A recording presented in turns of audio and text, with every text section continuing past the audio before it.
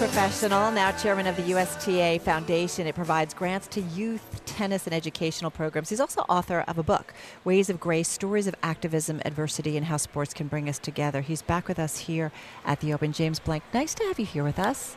Thanks for having me. I appreciate it. That's kind of a handful for the title. Sorry I made it so long for you. I had more, and I've been editing as I go. Let's start with the foundation a little bit.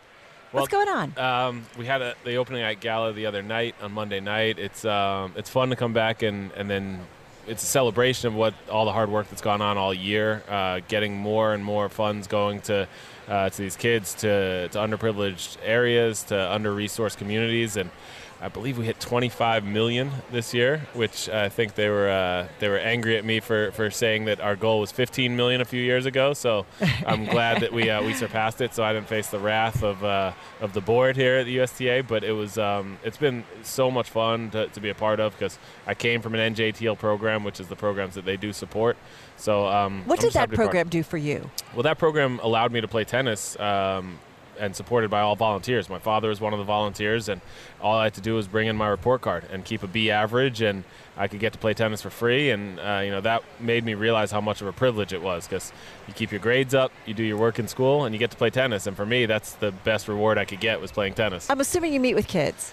Yeah, I meet with some of the kids. I'm doing not as much work in the city since I live on the West Coast now, but when I do come back, I try to take the opportunity to go back to where I started, the Harlem Junior Tennis Program. What do they ask you? It depends on the age. Some of them is, do you know Roger Federer, or do you know Rafa Nadal? And some of them is, what kind of car you drive. And so those are some of the funnier, lighter ones. And then some of them are, at my age, what were you doing? And how much were you playing? How much were you training? How important is school? Where did you go to school? How did you manage your time? Things like that. And I just try to give them what little advice I can on those kind of topics. It's a really competitive sport, as most professional sports are. I mean, so what do you tell to somebody who's like, I want to become a professional athlete? It's a tough climb. Well, again, it depends on the age. If they're talking about it when they're 8, 9, 10, 12 years old, I say if you're putting all your eggs in that basket, might as well go buy a lottery ticket, because those are about the same odds. So you need to have the education, which is why we stress education as well. This isn't a foundation that only supports tennis. It supports tennis and education. You mentioned about having to keep your grades up. So you have to keep your grades up, because that you can do for life. That's how most of these kids are going to end up making a living, as opposed to with the racket the way I did. So we try to stress that and make sure they know that you can work as hard as you want at tennis, but there still has to be an education aspect, and you have to get the most out of your education and have that to fall back on if you're really counting on being a pro athlete, because there's so many things that can go wrong. There's injury, there's illness, there's partying, there's so many other temptations, there's just bad luck, there's tons of things that can go wrong. There's just some people aren't genetically able to do it. You don't have the talent, you don't have the ability to compete out here with these other tremendous athletes. So there's a lot of things that can happen between 10 years old and trying to make it on the pro tour. So you have to have other possible outcomes with your life. You've done several different things, including writing books. Mm-hmm. And you've written a second book, and I mentioned the title on our way in. And this is playing off of a personal accident. Yes. Well, incident, I should say. Yes, yeah, an incident where I was a victim of police brutality or police misconduct. We had just talked to you, I think, and it happened. Yeah, it happened September 9th in 2015. So it was it's still relatively recent, but when it happened, it made me realize I needed to speak out. My wife sort of clued me into that I wanted to just kind of crawl into a hole and go away and not think about it. And she made me realize that what if this happened to someone else? Right. You would not want to be so silent. Then you would be speaking out. So speak out when it happened to you, too, because most people don't have the voice that you do. So spoke out, let people know what happened to me was wrong, and it shouldn't ever happen to anyone. It's going to continue happening, I'm sure, to some degree, but there's got to be accountability when it happens, because police officers are doing an unbelievably difficult job, and they're under a lot of stress. But the ones that aren't cut out for it, just the same as if someone's not cut out to be a tennis player, they shouldn't have that job. If someone's not cut out to be a police officer, they shouldn't have that job. We are seeing professional athletes step out front and center when it to really make kind of political statements in an era where I feel like there is so much divide, whether it's socioeconomic, whether it's racial, political. Should athletes be doing that?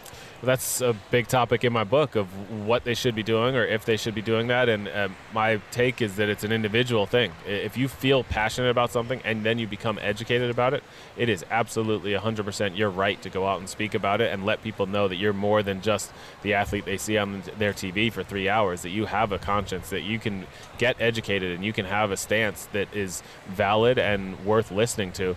And maybe that'll make you be more of a fan of them, less of a fan of them, and that's your right as a fan. Right. But I also don't want to encourage people to speak out just for the sake of speaking out. If you're not passionate about something, if you're not educated on it, then yeah, focus on your tennis, focus on your football, focus on your basketball, do what you want to do. But then if something does strike you, if an immigration bill really affects you and your family, then hey, go out and speak about it, because you have a platform. Nowadays, the landscape has changed so much with your ability to reach your fans with 140 characters at any time of day without having a big game and going to do a press conference. You can do it, at 2 o'clock on a Tuesday. You don't have to have anything surrounding it to reach your millions of fans. And that's something that has changed in the media landscape. And it can be good and it can be bad, because you can get instant feedback. If you have a bad game, there's going to be a lot of fans that let you know immediately. We're talking with James Blake at the U.S. Open. So what's it like when you walk through the gates now and you don't have to play? Yeah. My body's less sore. That's good. But it's so fun to be here. I was a fan first when I came to these courts. I'm a fan now when I was a player. I still felt like a fan, because when I walked out onto Arthur Ashe Stadium, I still got goosebumps every time. Really? Oh, absolutely. Arthur Ashe was an idol of mine, and to walk out there and think about, I used to watch people in Louis Armstrong Stadium, because Arthur Ashe Stadium wasn't here when I was a kid, and I thought those players were so good. I never believed or dreamed that I could be as good as any of those players. So when I walked out onto Arthur Ashe, it was validation that I was good enough to belong here, that these people came to see me, and there's a kid that snuck in the way I did and snuck down a little closer the way I did to see me, and they're thinking they can't get to this level. And it just made me think about it just made me think about that every time I walked out there. And I was calmed down by the time the match started every time, but walking out there, I definitely still had the chills. Got about 20 seconds left here. Who are you excited about seeing play? I want to see Roger. I want to see how his back is. His great first-round match with Francis Tiafoe. Tiafoe is going to have a lot of great opportunities here at this tournament in the future. Interesting. What else are you going to do? I'm going to walk around and be a fan. I got a lot of other stuff going on. No, I mean in the future. Oh, in the future? Raise my kids. That's the most fun and most rewarding thing I get to do these days. Fair enough. Nice to have you here again. Thanks you for so having much, me. James Blake. We really appreciate it.